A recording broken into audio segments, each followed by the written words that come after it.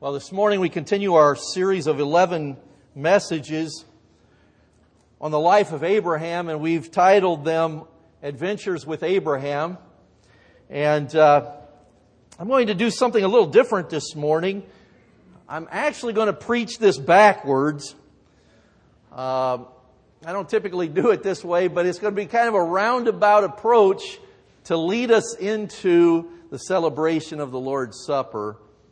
But if you want to turn to Genesis chapter 16,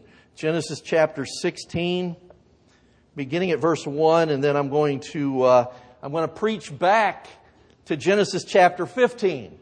And what I didn't have time last week to complete, that I'll be honest, the Lord really spoke to me through kind of a unusual portion of Scripture as I was studying this week, and I want to kind of share a little bit of that with you this morning also. But Genesis chapter 16, beginning at verse 1, says, "Now Sarah, Abram's wife, had borne him no children, but she had an Egyptian maidservant named Hagar." Now, an interesting thing about those four words, Egyptian maidservant named Hagar. Well, where did Abraham pick up this Egyptian maidservant? I believe it's in chapter 12 of Genesis, beginning at verse 14. You remember Abraham and Sarah had conspired to tell Pharaoh that Sarah was Abraham's sister. They left out a very important detail that Sarah was actually his wife. And that's what's happening here, Genesis chapter 12, verse 14. "When Abram came to Egypt, the Egyptians saw that she was a very beautiful woman." That's Sarah. "And when Pharaoh's officials saw her, they praised her to Pharaoh, and she was taken into his palace. He treated Abram well for her sake, and Abram acquired sheep and cattle, male and female donkeys, men servants and maid servants, and camels." And I believe this is where Abraham picked up Hagar, the Egyptian maidservant. And she was part of the dowry that Pharaoh paid Abraham to take Sarah into his harem as his wife. And this was all where this started. You know, when you study the life of Abraham, and we've talked about how he did a lot of things right,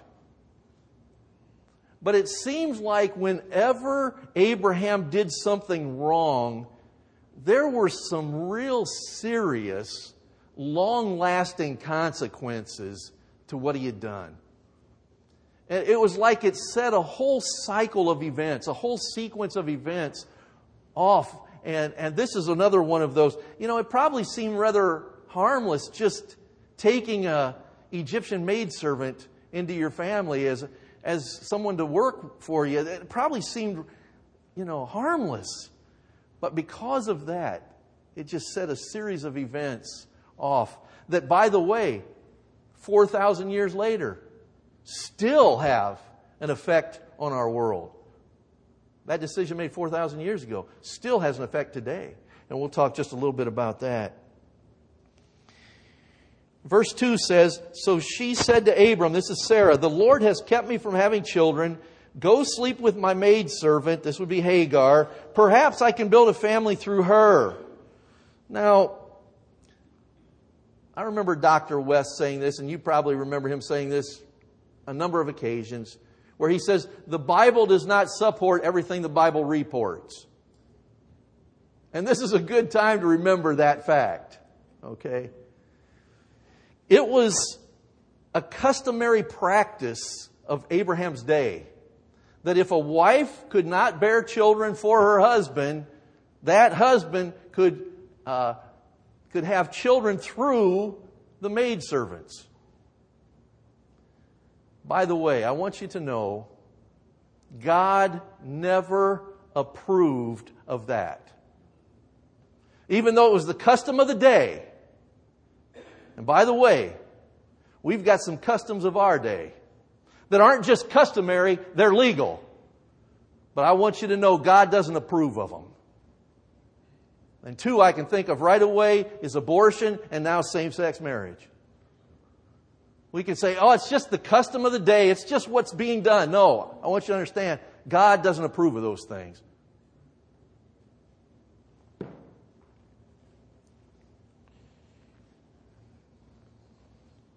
Verse 3. Well, at the end of verse 2, Abram agreed to what Sarah said. So after Abram had been living in Canaan 10 years, Sarah his wife took her Egyptian maidservant Hagar and gave her to her husband to be his wife. He slept with Hagar and she conceived. Let's keep the time sequence here in mind. When God first appeared to Abraham and told him that he would have descendants, he would have a son that would be coming from his own body, Abraham was 75, Sarah was 65. As we get to chapter 16 of the book of Genesis, Abraham is now 85 and Sarah is 75. It's been 10 years that they've waited for that promise of that son to be born. 10 years. How many of you know it's hard to wait on God?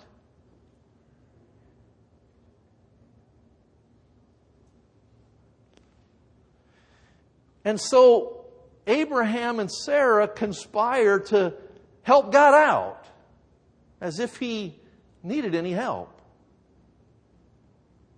And they start scheming. I like the way Warren Wiersbe says it. He says, faith is living without scheming. I like that. Faith is living without scheming.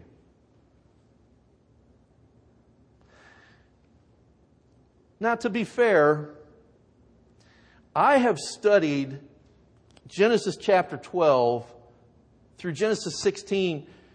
I've read it over and over and over.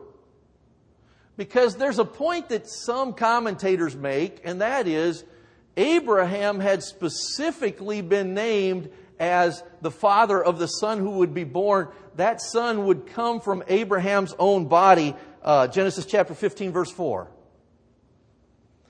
But nowhere leading up to chapter 16 is Sarah ever specifically named as being the mother that will bear that son to Abraham. Do you find that interesting? She's never named. She is named in chapter 17. Chapter 17, verse 16. It's very specific. Genesis 17:16. I will bless her, that's Sarah, and will surely give you a son by her. In verse 19 of Genesis chapter 17, then God said, yes, but your wife Sarah will bear you a son. Now, you don't get any more specific than that. Your wife Sarah will bear you a son. But up to this point, God may have told him this, but it's not recorded. That's my point. He may have told him it's not recorded in the Bible.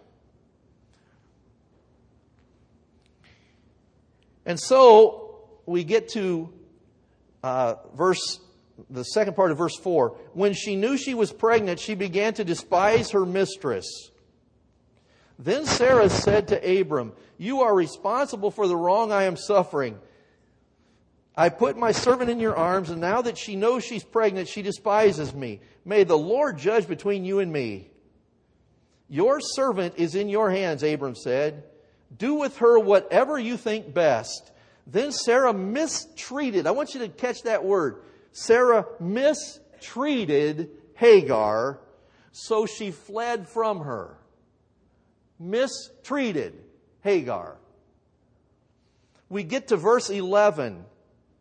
The angel of the Lord also said to her, you are now with child. This is Hagar. And you will have a son. You shall name him Ishmael, for the Lord has heard of your misery. What are the two words used to describe Hagar's life at this point? Mistreated and misery.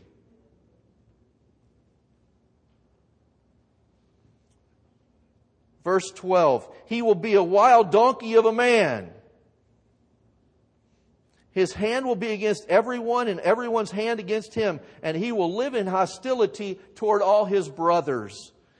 Something that the Lord spoke to me about that I think is very important for our day to understand.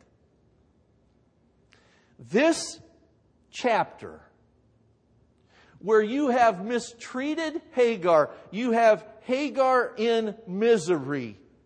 But as you study this story, the angel of the Lord keeps speaking to them. And I want you to know this morning that God has great care and God has great concern for abused people and unborn babies.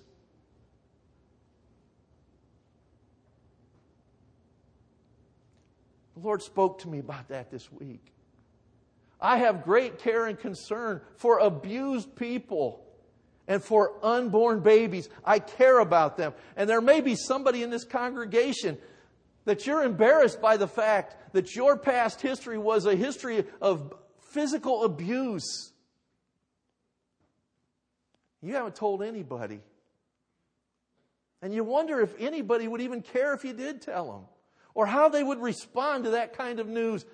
I want you to know, God has great care and concern for abused people and for unborn babies.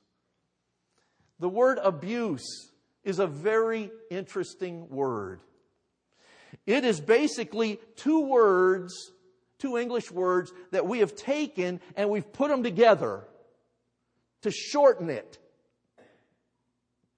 Abuse is abnormal use.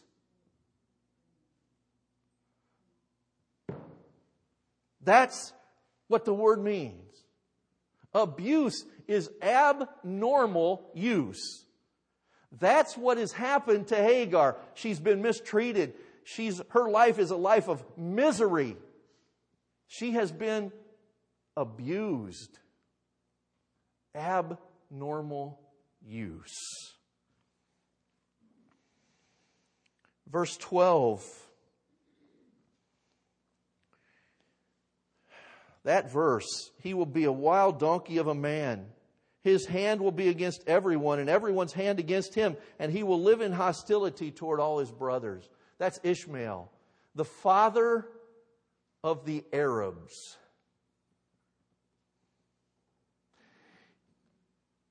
Isaac, who will be born in a few chapters, is the father of the Jews.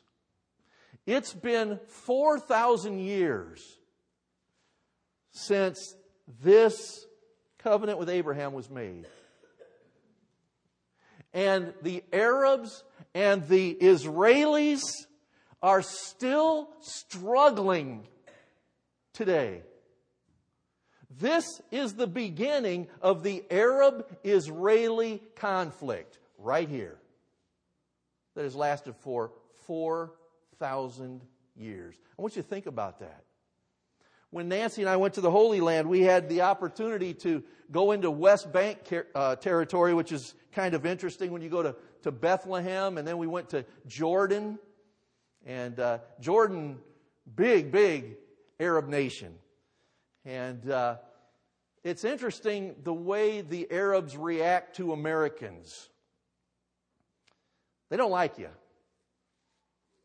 but they have to tolerate you, because they need American tourist dollars in order to survive. They need our money.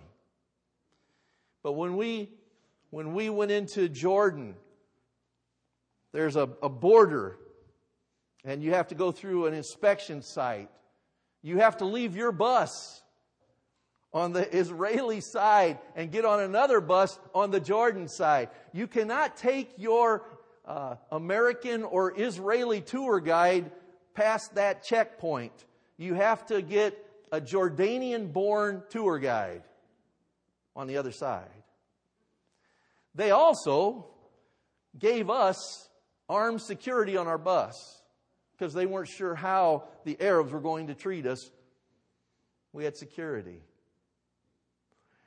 And as I was thinking back on that experience, I'm thinking, the Arabs don't like American tourists because they know we support and sympathize with Israel, and they hate that. But all of this friction that you sense as you travel over there, you can trace it back to this.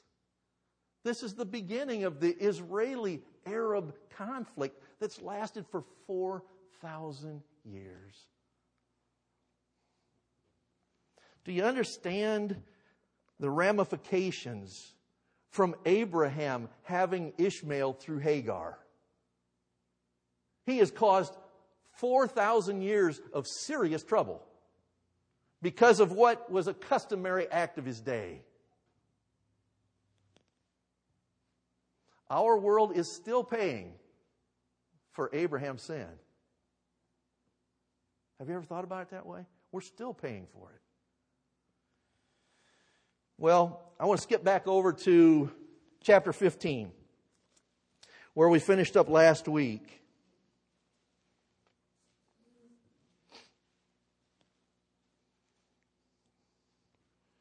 Chapter 15, beginning at verse 7. It says, He also said to him, I am the Lord who brought you out of Ur of the Chaldeans to give you this land to take possession of it. But Abram said, O sovereign Lord, how can I know that I will gain possession of it? How can I know that I will gain possession of the promised land? That's what he's saying. How? What is the guarantee that I will get Canaan? What's the guarantee? What I am about to explain to you this morning is bizarre. It appears to be very barbaric, and it's very bloody.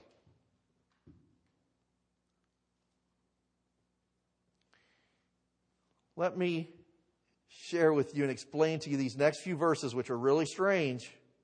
So the Lord said to him, Bring me a heifer, a goat, and a ram, each 3 years old, along with a dove and a young pigeon.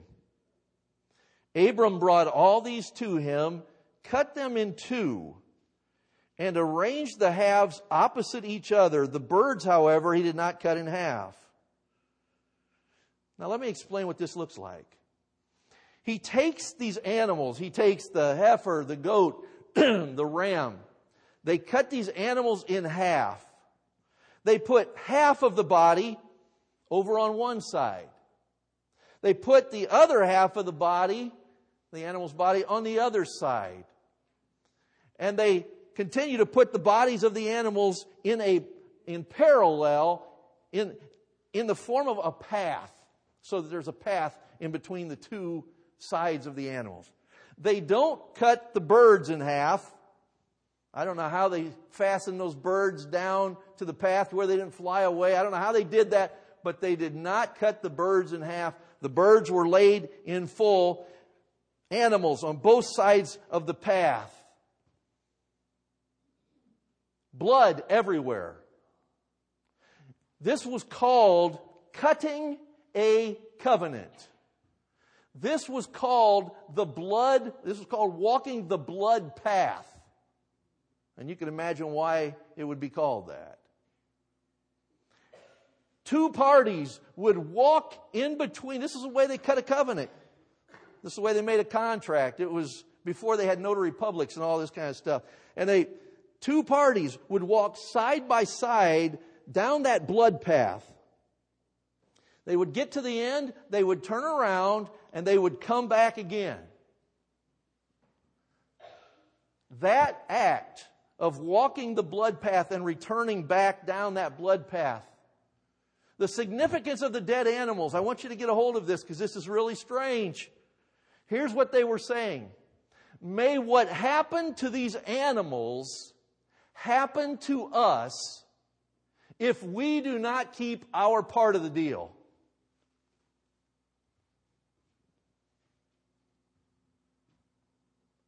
Wow.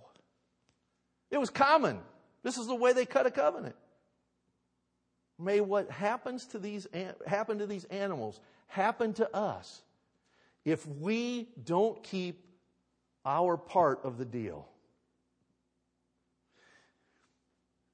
But things get really strange because you've got dead animals cut in half, laying on both sides of this path. And verse 11 says, then the birds of prey came down on the carcasses, but Abraham drove them away. How would you like that job? You've got dead animal carcasses on this whole path, and your job is to keep the scavenger birds off of them. And that's what Abraham's doing. He's swatting them. You can just imagine fighting them, keeping them off those animal sacrifices. Verse 12 says, as the sun was setting, and by the way, when you study the Word of God, pay special attention to those time phrases in God's Word. They're going to tell you something every time. Those time words are so important. As the sun was setting, Abram fell into a deep sleep, and a thick and dreadful darkness came over him. Then the Lord said to him, know for certain that your descendants will be strangers in a country not their own. This would be Egypt. They will be enslaved and mistreated 400 years. That's a round figure. It was about 430 years. But I will punish the nation they serve as slaves, and afterwards they will come out with great possessions. And they did. You, however, will go to your father in peace and be buried at a good old age. He was 175. In the fourth generation, your descendants will come back here, for the sin of the Amorites has not reached its full measure. As the sun was setting, what is Abraham doing? They've got these dead animal carcasses to cut a covenant, to walk the blood path, and Abraham is asleep.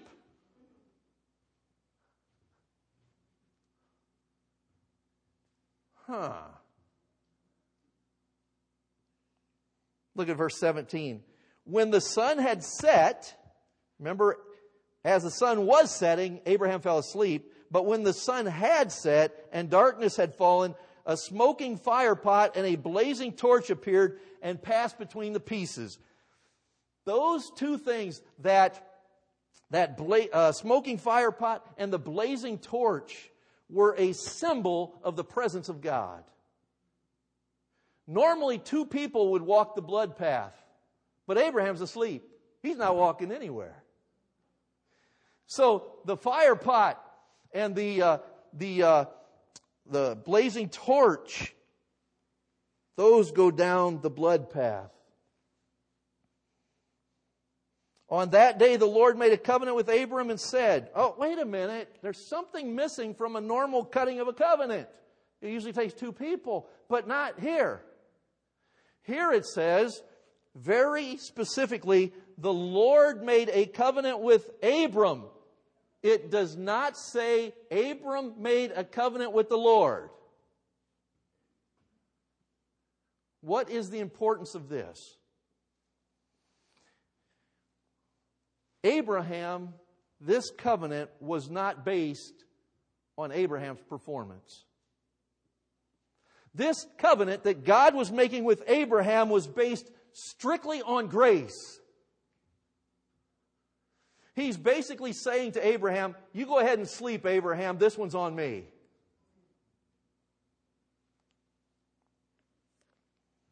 This covenant that was established with Abraham was established entirely on God's faithfulness. This covenant of grace came from the generous heart of God Himself. And it was, Abraham, you've got nothing in this one. I'm going to do this for you. Wow. You get to verses 18, 19, 20, and 21. There are 10 tribes in that passage, in those verses. 10 neighboring tribes, not Jewish tribes, but neighboring tribes. Not one of those 10 tribes is in existence today. All 10 of those tribes passed off the face of the earth thousands of years ago. I want you to hear me this morning. But the descendants of Abraham, to whom the promise was made, they remain after 4,000 years. Praise God. Why do I say that? Because when God makes a promise, He keeps it. When God makes a promise, take it to the bank.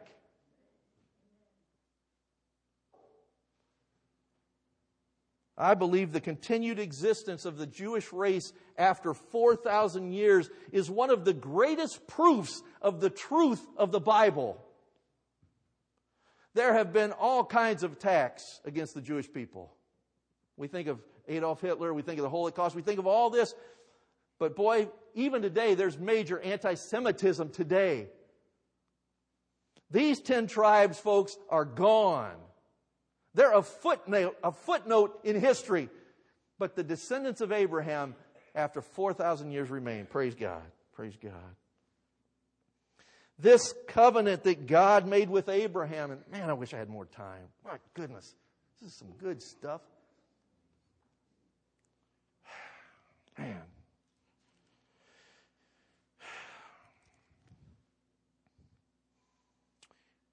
This covenant that God made with Abraham, the Jewish people were very familiar with this covenant.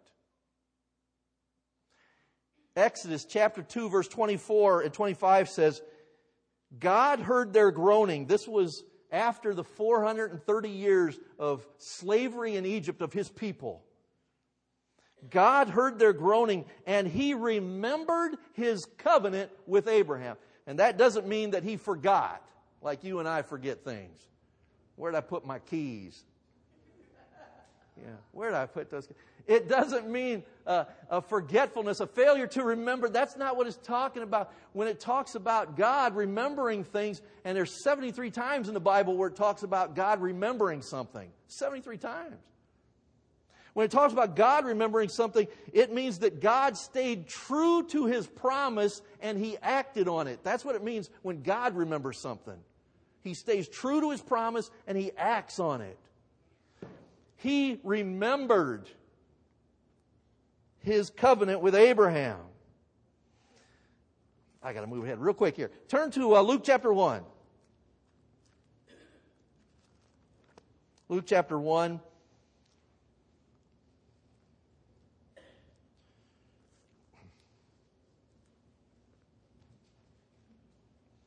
Luke chapter 1, beginning at verse 54. This is Mary, the mother of Jesus. This is her song. She says in Luke chapter 1, verse 54, this is 2,000 years after the covenant was made to Abraham. 2,000 years after. He has filled the hungry with good things, but He has sent the rich away empty. He has helped His servant Israel, remembering to be merciful to Abraham and his descendants forever, even as He said to our fathers. There is the covenant that was made to Abraham. Mary is very aware of that covenant. Zechariah is the father of John the Baptist. And Zechariah says in chapter 1, Luke chapter 1, verse 72, Zechariah, John the Baptist's father, says, to show mercy to our fathers and to remember His holy covenant, the oath He swore to our father Abraham, to rescue us from the hand of our enemies and to enable us to serve Him without fear, in holiness and righteousness before Him all our days. 2,000 years after the making of that covenant, Mary and Zechariah are still talking about that covenant that God made with Abraham. We're going to, I guess Pastor Bob's going to come and lead us in the Apostles' Creed. And then I'm going to tie in another covenant during the communion time this morning. You say, what does all that have to do with me, Pastor Dave? We're going to show you in just a moment.